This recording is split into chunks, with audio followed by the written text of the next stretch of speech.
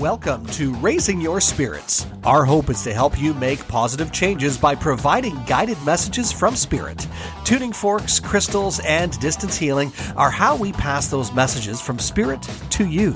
Sit back, relax, and enjoy your vibrational growth with us. Your host for this version of Raising Your Spirits, Tony Ginnis. The other thing is through meditation. We're going to go through a little bit of a very easy meditation regarding how to find out what's on that list. And I think you'll really like it. It'll be a nice way to sort of get in there. But the whole idea is realizing that a near-death experience is the last resort why they would save somebody from a horrific accident, no matter what it is. I've seen motorcycle accidents where people haven't cut somebody off on a motorcycle. The guy goes flying and slides 150 feet on his belt buckle. Why don't you just envision that for a second? And he survives, not a scratch. Occurrences like that would tell you something. It means you still have work to do on this planet. Spirit was also telling me earlier that there are millions of cases that you don't even know your life was just spared.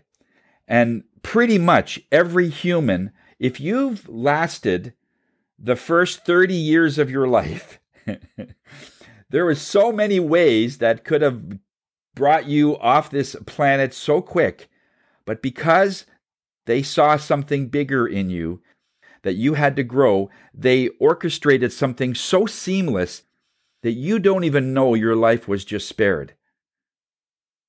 That's millions of times they said, we do that, and people don't even know.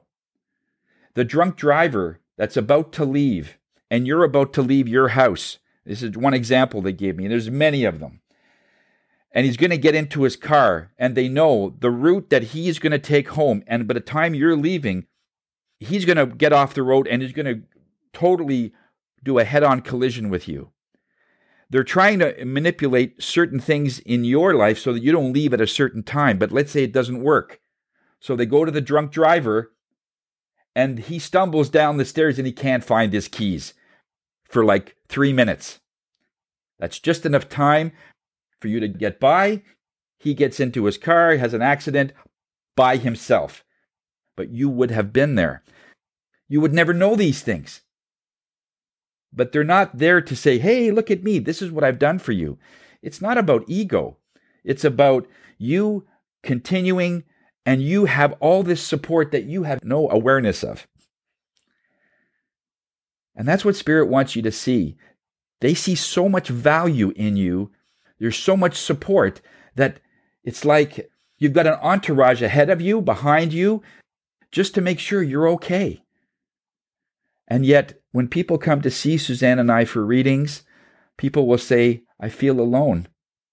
I feel no one's hearing me. I feel I'm not loved. Nobody cares. This world is cruel. And so what do you say to a person like that? And that's not the time to bring up all these near-death experiences because it's too late. All Spirit wants to relay is that you have incredible value. If you've lived the first 30 years of your life, definitely there's been an instance as children in elementary school or in high school or something, you might even have perhaps almost a near accident that it could have been bad, but it turned out okay and you've already forgotten about it. But Spirit hasn't. Spirit was right there to make sure, but it's only when you don't listen to those signs and they can't get a hold of the other person. Let's say the drunk driver is helped by a friend to get into his car. I don't know why they would even do that, but it does happen. They can't change it in such a short time. And so the only last resort is that near-death experience where they save you and your car is totaled. That's sort of a last resort. It's not the first one because many, many things are happening in the background and behind the scenes that is there to protect you. And with all this, there are times that no one is getting the message, and the situation at the last second cannot be altered, and the person dies. The near-death option is not always successful. Or it also could be that it was time for that person to return home, as there is a bigger plan in place. We never know Spirit's plan, so please appreciate your blessings if you are alive. We never know when it is time for us to return home, and this means that there is no time to be sad for an extensive period of time, or angry, or feeling that no one loves you. It starts with you and everything you do to raise your vibration, raise your spirits, grows your soul in some way. And that is what all of us are here to do. That's how valuable you are, guys. You're very, very needed on this earth to move through whatever you're moving through.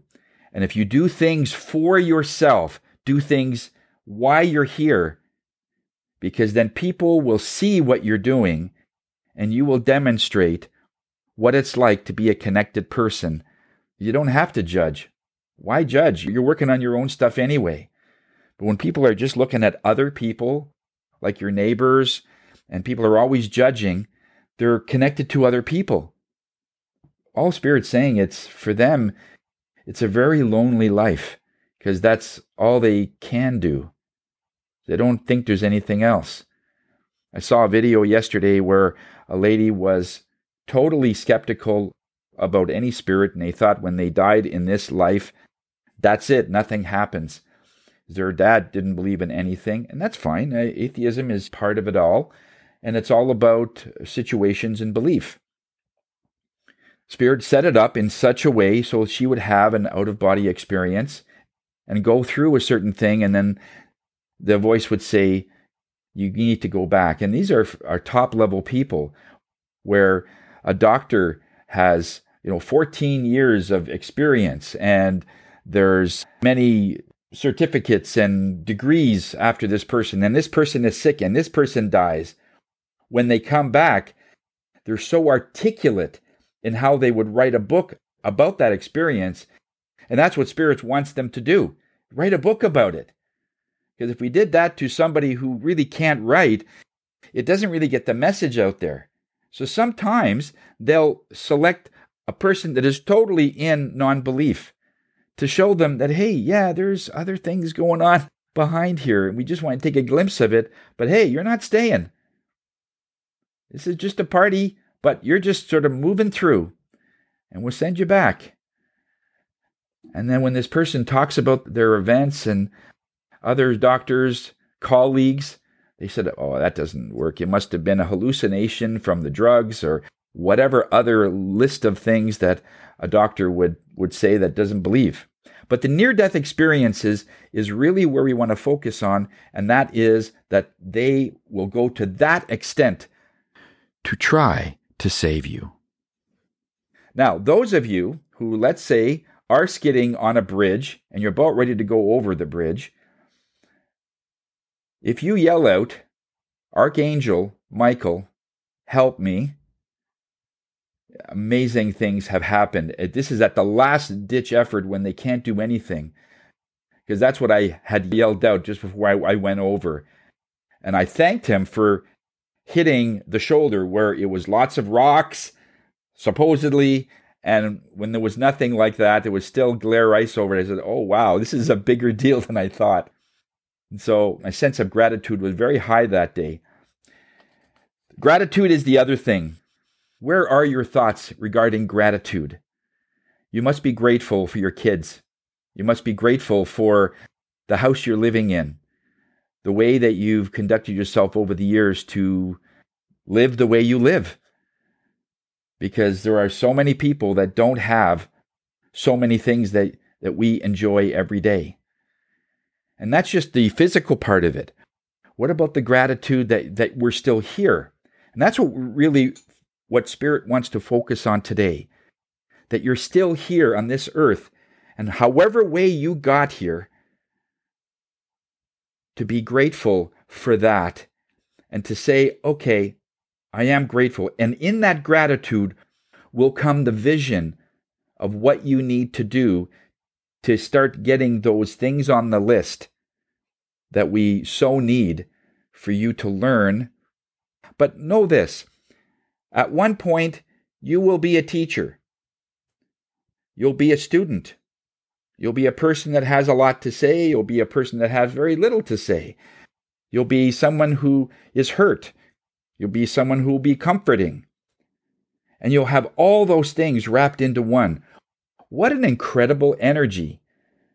So you can give love, receive love, feel hurt, be able to comfort people, and you have that. It's not just bottled up all inside of you.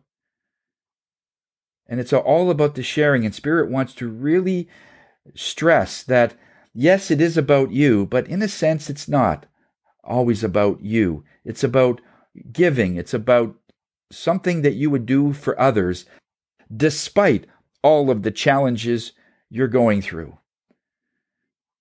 When I read an article on this one person that was born with no arms and no legs, and it's the interview, and at that point he was about, I think, 25 or 26 years old. I forget the man's name, but it was a number of years ago, in 2006, I saw the article. And all he could talk about was all the things he wanted to show people and tell people, that he's able to do things with no arms and no legs that other people have a hard time just doing anything about. He becomes an inspiration. And he says, I really like that. I really like when people don't look at the fact that what I don't have and focus on the fact that I'm doing these speeches and talks in high school and wherever people will listen on, if you want to get something done, all you have to do, because your mind is 100%. Your thoughts are still there. There are still parts of his body he could still maneuver, and he's learned to wiggle and do things that is just amazing. But he found a way because that's what he could say that he can do. And others can look at those and be grateful for just having arms and legs. Again, it's a gratitude thing.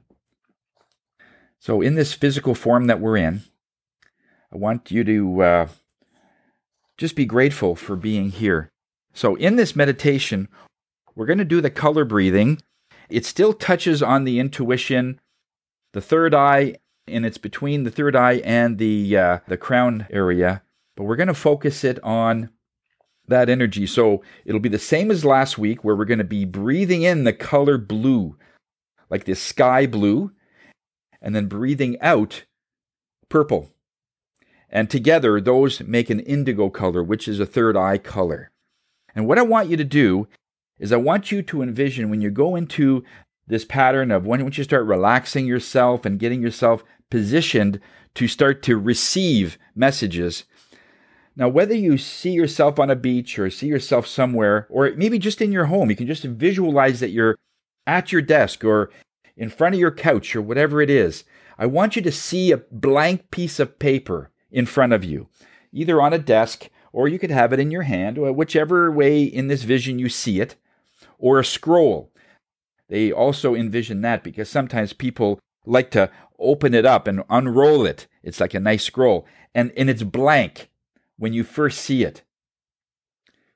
Spirit says your list is in there, and it's just that you may not be able to see it. So if you see this blank page, just say, okay, I see the blank page, and start there, and then just start breathing in the color blue. And when you breathe out purple, I want you to breathe it on this piece of paper. It's almost like, those of you who have been through that invisible ink where you can write something and you don't see anything, but if you add water to it or something, you can see what you wrote. It's a little bit like that, where I want you to breathe on this piece of paper. From this, I want you to at least be able to detect or see at least one thing that you need to work on, or I don't like to use the color. It's not really work. It's like if I told you to sit on a beach with a suntan, absorb the sun, is that really work? So it's almost like you're bathing in this energy. So let's bring it that way. I want you to bathe in this energy and just say, show me what I need to do, because for me to work on this down here, I need concrete things. And as I said, if you're still not sure after all that, start to look back at all the things that you've repeated that you keep doing again and again. Not you, but the situation keeps repeating itself.